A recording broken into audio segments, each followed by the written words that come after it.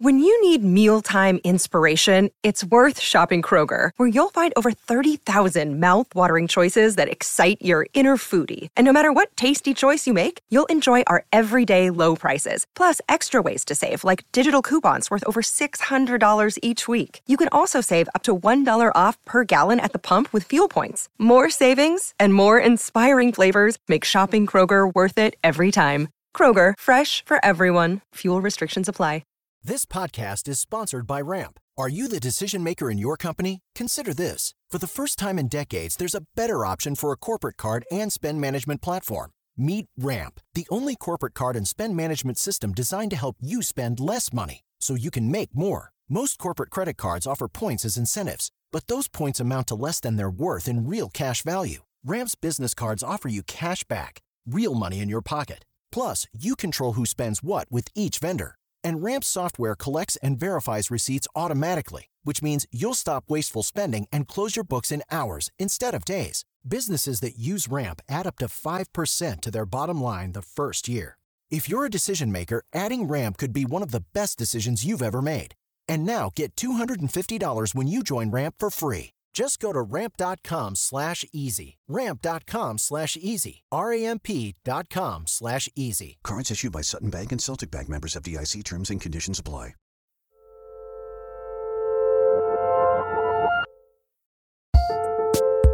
Welcome back to Working Overtime, the advice-focused Better Call Saul to regular workings Breaking Bad. I'm Isaac Butler. And I'm June Thomas.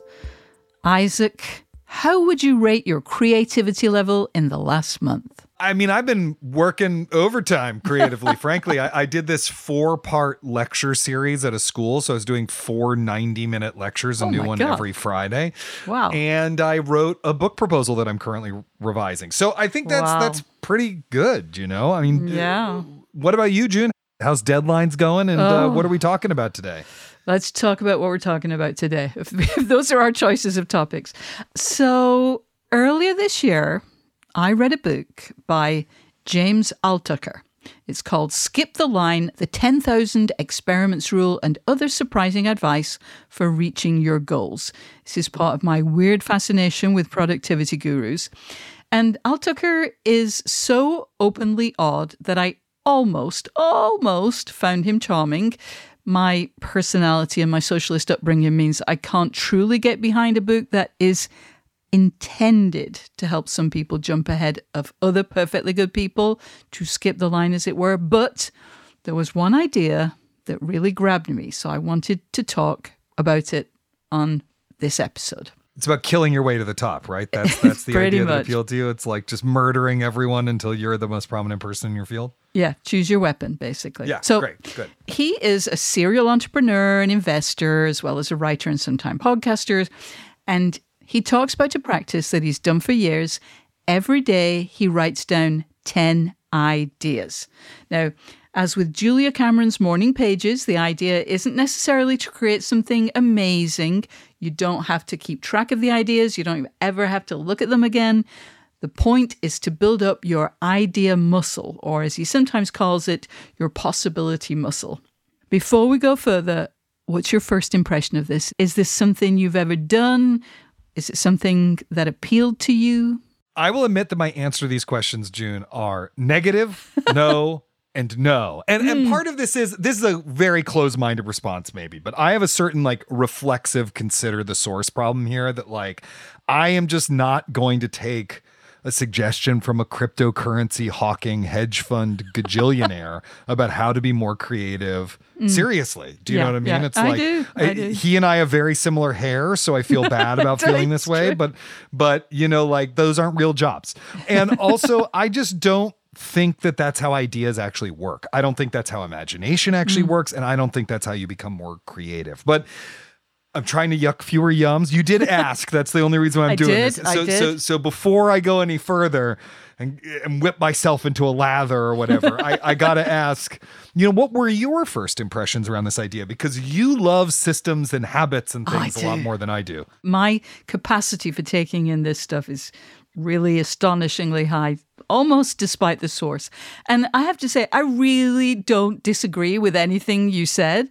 But I was still curious about this particular practice. I had heard second or third hand versions of this idea generation practice because, and this is where people are going to think, June, how can I take you seriously? But I watch a lot of stationary videos on YouTube where people are basically desperate for something to put in their journals. So I had seen people set aside a notebook for their 10 daily ideas, and I thought it sounded interesting. And I tried it, but it never really worked for me because I didn't have any structure. And after a few days, it was pretty much always around day 4, my list of ideas would just degenerate into nonsense. Like there was always a lot about communicating with animals and how we should all wear signs around our necks. Like it just got really bonkers. And so other than realizing that I was really obsessed with animal communication, I didn't feel like I was getting anything out of it. So I always stopped. So what changed for you? I think it was that Altucher offered several suggestions for the kinds of topics that a person might generate ideas about. His examples weren't necessarily things I'm interested in. Like he talked about how he would write 10 ideas for things big companies could do to improve their businesses. And then he would send them to the people in charge of those companies. So not something I would do, but somehow the notion of giving myself a topic for my daily list made the process much less dada and absurd and more satisfying. And some of his ideas actually were relatable to me. So some examples were 10 ideas for books, 10 ideas for articles, for TV shows, podcasts, skills you want to learn, 10 ways to save time, And so I used some of his ideas to start with, but eventually I got into the habit of having the last thing I'd do for this daily practice after writing down my 10 ideas be coming up with the topic for the next day's list. And I think that was what helped me do this every day and what made it, sometimes at least, feel genuinely useful. So, Isaac, about a month ago, I suggested to you that we both do this. Mm-hmm. Did you write down 10 ideas every day? Actually, before you answer, let's take a break. Listeners, we'll hear how Isaac did after these messages. Introducing Wondersuite from Bluehost.com, the tool that makes WordPress wonderful for everyone. Website creation is hard, but now with Bluehost, you can answer a few simple questions about your business and goals, and the Wondersuite tools will automatically lay out your WordPress website or store in minutes. Seriously. From there, you can customize your design, pick your brand colors, and add blocks. No custom theme or coding required. You'll get content suggestions that you can keep or revise, and with Yoast SEO built in, we automatically help you get found in search engines. From step-by-step guidance to suggested plugins to an AI-powered help bot, our built-in tools make WordPress wonderful for everyone. Whether you're a beginner or a pro, you can join over 2 million Bluehost users. Go to bluehost.com/wondersuite. That's bluehost.com/wondersuite. Hi, this is Dahlia Lithwick, host of Slate's legal podcast, Amicus.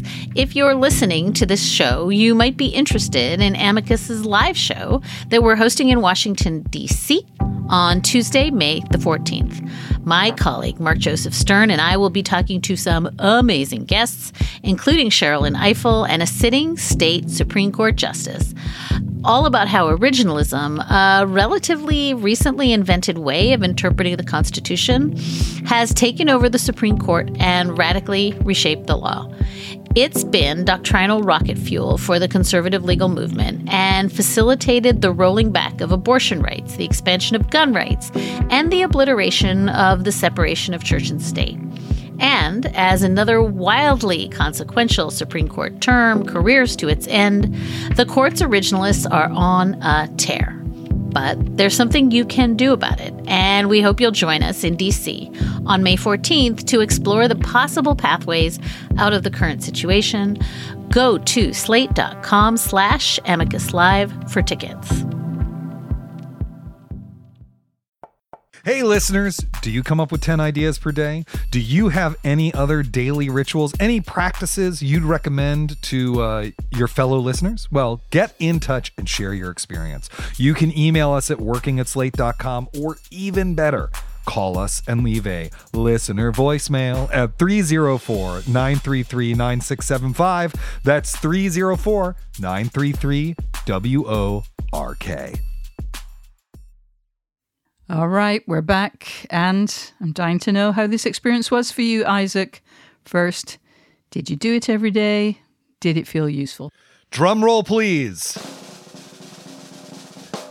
June, I tried. I really did. You asked me a month ago, and I'm trying to be an open-minded person. I went into it with an open heart to give it a go into it with generosity of spirit. And I just got to tell you, June, I suck at habit formation. I just suck at it. I'm so bad at it. So while I did do it sometimes over the last month off and on, I'd do it for a few days and I'd forget for a couple days, then I'd remind myself and so on and so forth. So it was never a daily habit really. But I also think one of the reasons why I struggled was because it wasn't working for me, and a month is a long friggin' time, It is. The thing that's good about it is it creates deliberate space for thinking. And that's really wonderful. I genuinely believe that.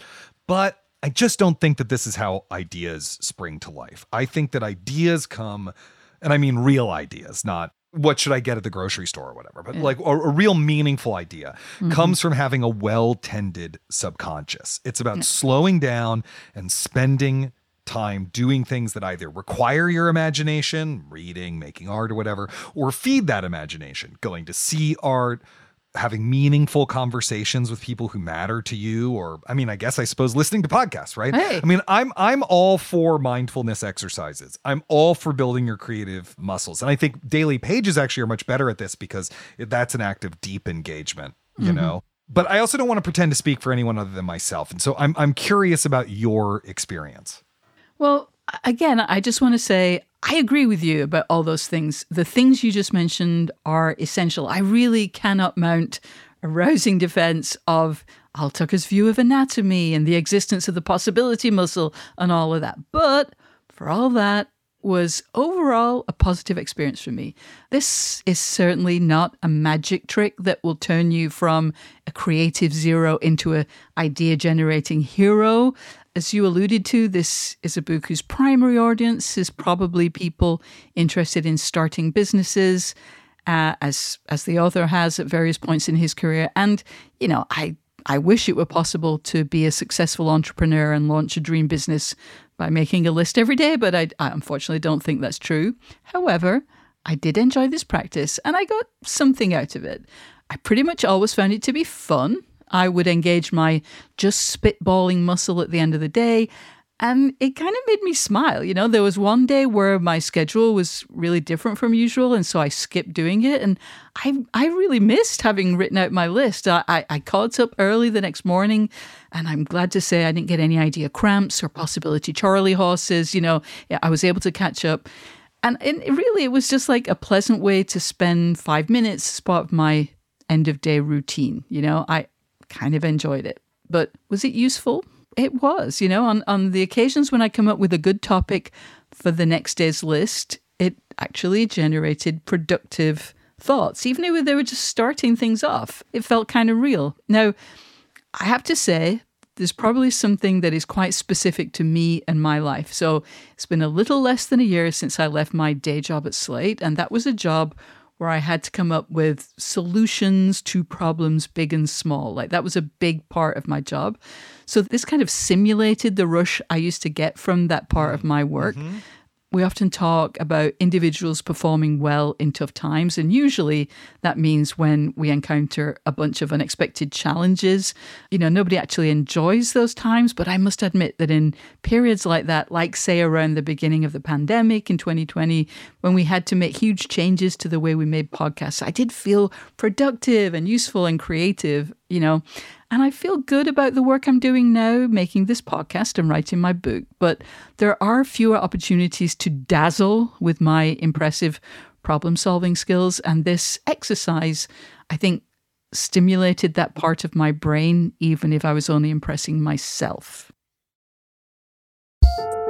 All right, we're going to take another break here, but we'll be back with some more thoughts on this 10 ideas a day exercise after this.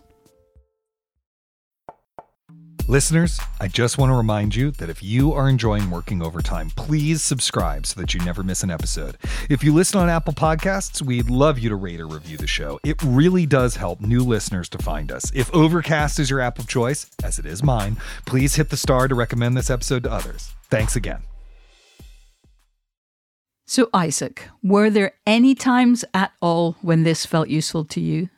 The times that I did find it useful were extremely practical ones. So, some days I feel like, did this happen to you? You get really stretched and suddenly you're like, 10 names of made up vegetables. 1, florips. 2, carolee. 3, scallions. Shit, scallions are real. Those days it's not useful. But when I was like 10 outlets I should pitch, I felt like, okay, I set aside 5 minutes to think about that and actually write it down. What about you? Yeah. No, same.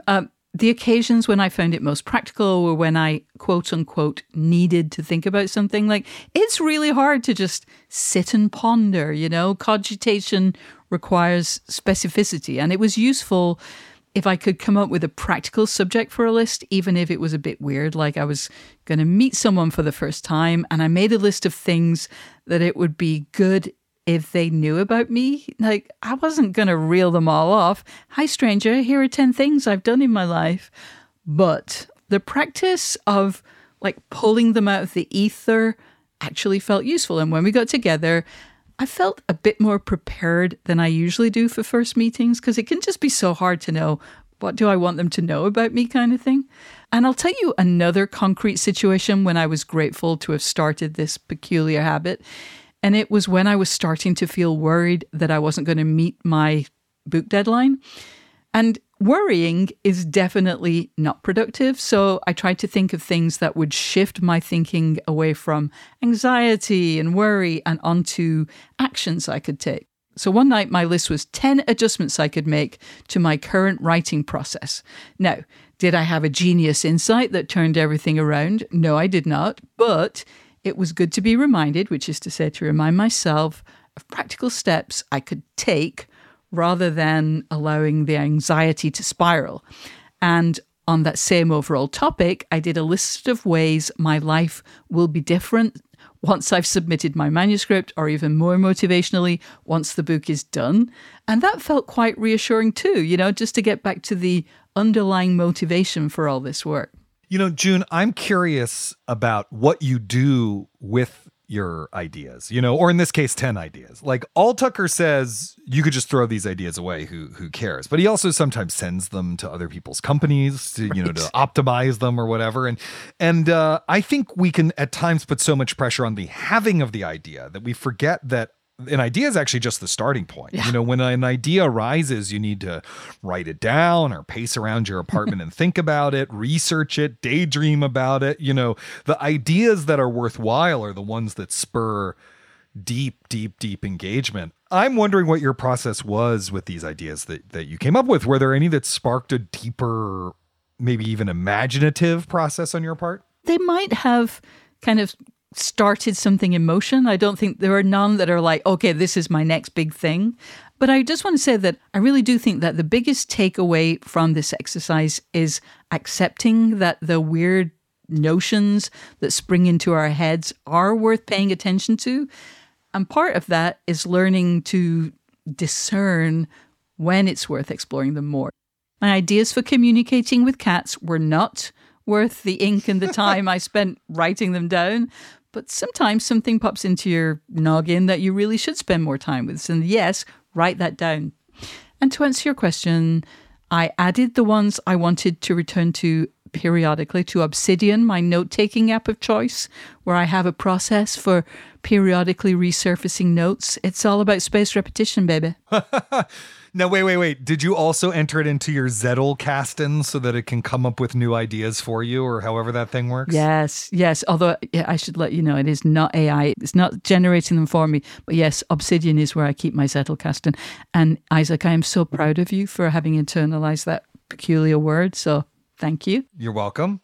Did you also put it in your bullet journal?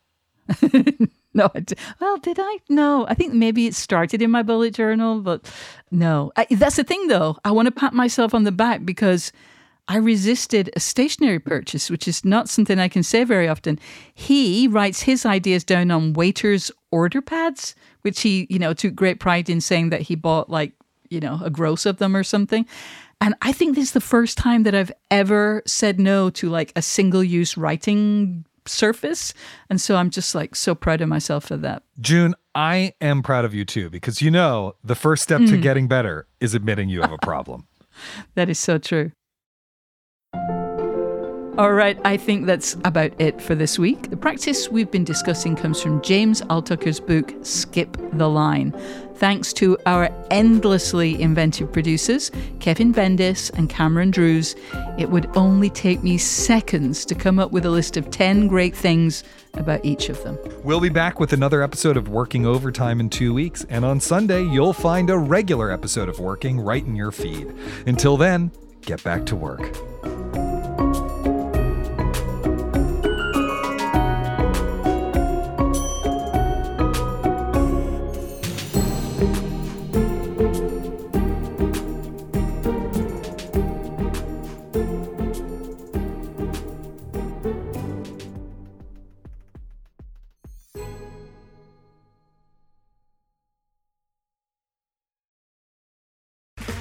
Okay, round 2. Name something that's not boring. A laundry? Ooh, a book club. Computer solitaire, huh? Ah, sorry, we were looking for Chumba Casino.